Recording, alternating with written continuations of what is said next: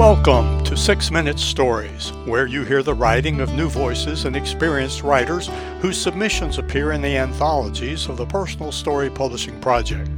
Now in Season 8, you will hear stories from our 9th collection, Sooner or Later.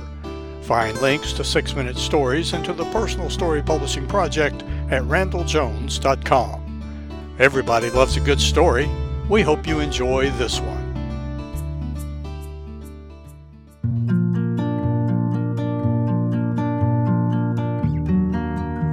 Meant to Live Forever by Amber Chafin. At a recent appointment, a doctor I'd only seen once before grasped a framed picture of his late wife. "It's been 10 years since she passed," he murmured.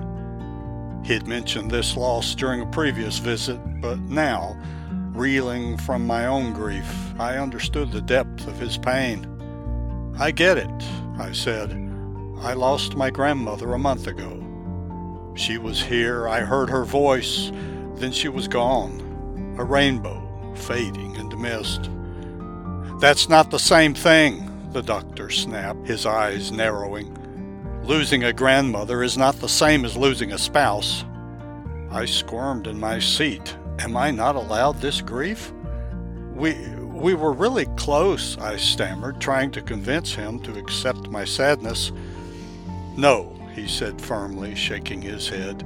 "Grandmothers are meant to die." His harsh statement swirled around the room, making me dizzy with disbelief. "But aren't we all meant to die eventually?" "My grandparents loved each other for 74 years, I blurted, refusing to give up.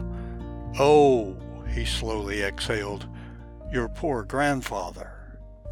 I studied his eyes, soft yet hard, cold yet warm. His grief remained lodged in his heart, refusing to budge, even after a decade of suffering. I bowed my head in defeat. He was right. I did not know what it was like to lose a spouse. Not yet. But even if a grandparent's death is meant to be, as this doctor so bluntly put it, didn't I have the right to mourn this loss? I last spoke to Grandma on my birthday, 6 days before her passing. Her final days were spent flying to Missouri to attend her great-nephew's wedding, twirling on the dance floor as if she'd live forever. I always believed she would outlive us all, just as I once believed my Cabbage Patch doll would come to life if I loved her hard enough. When I got the call, I dropped everything and drove 2 hours to hold Grandma's hand. 10 of us crowded close, whispering memories and gratitude, while machines kept Grandma's oxygen flowing, her blood pumping.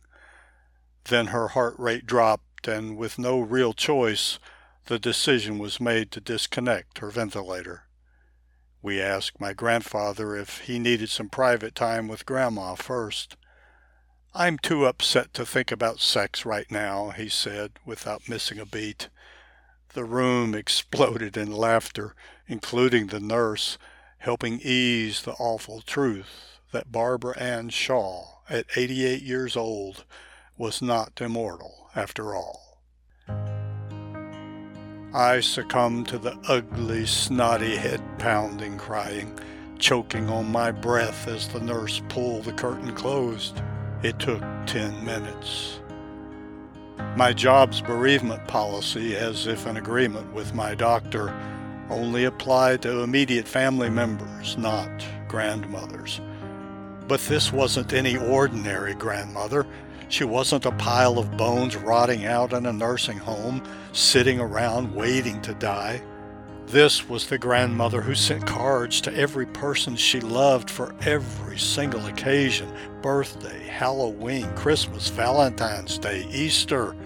This was the grandmother I snuggled with on weekends, cousins piling into her bed at the crack of dawn, fighting for the spot closest to her warmth.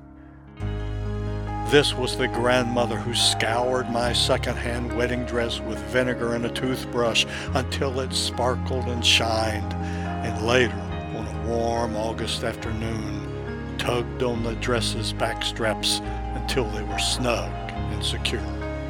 This was the grandmother who sat teary-eyed in the front row as Grandpa walked me down the aisle, shepherding me into my new life. The work sent white lilies, allowing me to file my 3 days off under bereavement, while friends said most companies don't make such exceptions to the immediate family rule. But the idea of an exception left me wondering, who gets to decide which loved ones merit grief and for how long? If only you'd met her, I thought, you would have fallen into her spell. As Uncle Mitch said at her memorial, she had this way of making you feel like you were her favorite. If you heard her melodious laugh and fell into her cinnamon-scented embrace, you'd get it. I miss the grandmother who taught me how to stuff socks into shoes when packing a suitcase. Never again will family parties have a table overloaded with her homemade melt-in-your-mouth fudge, Christmas cookies with neon green sprinkles, and those caramel popcorn balls that stuck to your teeth forever.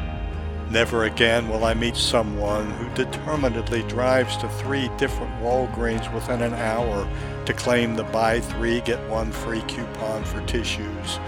How her face beamed as she unloaded the 12 boxes, reassuring Grandpa she was saving them so much money.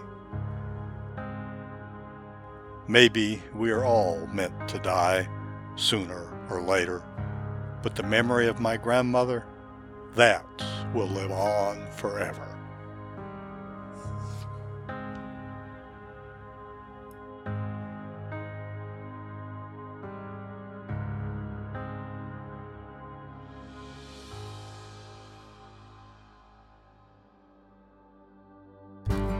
Copyright 2023, Jill Amber Chafin. Jill Amber Chafin is a personal finance writer for the LendingTree, a dance and circus arts teacher, and a mother to 2 wild redheads in Chapel Hill, North Carolina. She wrote her first story at age 5 and has written countless stories since then. This is Jill's 4th story with the Personal Story Publishing Project. Her novel, Shaken, has been accepted for publication with Vine Leaves Press. Follow her for book release details and upcoming writing workshops at jillchafin.com. Read more about this writer and background on this story in a special feature of 6-Minute Stories called Author's Talk. Thank you for listening to another 6-Minute Story. You can read them all in the 9 anthologies of the Personal Story Publishing Project. Find the link to our online store at randalljones.com. That's RANDELL Jones.com. There you can learn about submitting your own story for consideration for our next Personal Story Publishing Project. And remember, everybody loves a good story.